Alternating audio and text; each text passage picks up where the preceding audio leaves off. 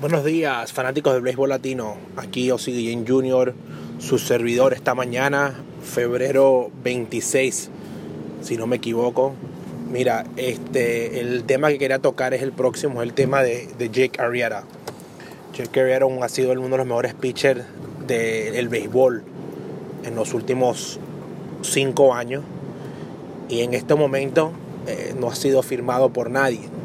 Hay muchos rumores de los equipos que puede Jake Arrieta aterrizar, pero en mi opinión yo creo que lo que está parando la firma de Jake Arrieta son los años que Jake Arrieta está pidiendo.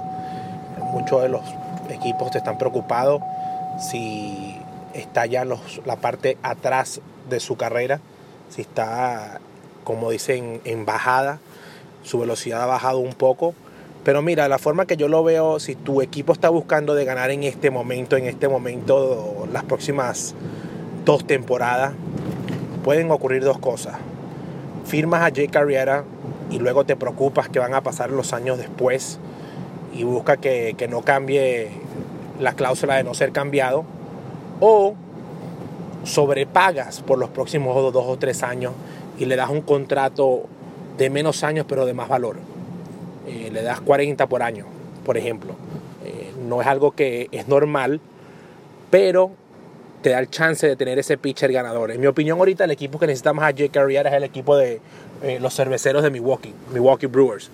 ¿Por qué digo que los Milwaukee Brewers necesitan a Jake Arrieta? Mira, si están buscando ganar la división central, van a necesitar más picheo para ganarle al staff, a los 5 abridores de los Cachorros de Chicago.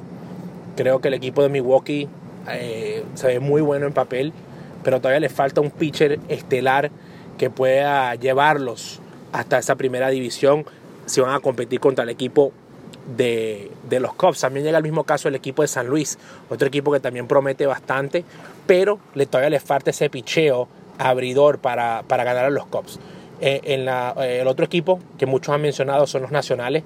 Los Nacionales tienen bastante presión con un manager nuevo como Dave Martínez, y tienen que ganar ni siquiera la división, sino llegar a la Serie Mundial, porque por eso fue que votaron a Dusty Baker, ¿verdad? Pero mira, el caso de Jake Arrieta, síganlo muy de cerca.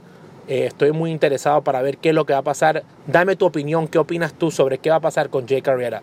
Tú como gerente general, ¿qué harías? ¿Qué piezas movieras y qué decisión harías? El béisbol es un negocio y así piensan los dueños. Gracias y nos hablamos en un segundo. Chao.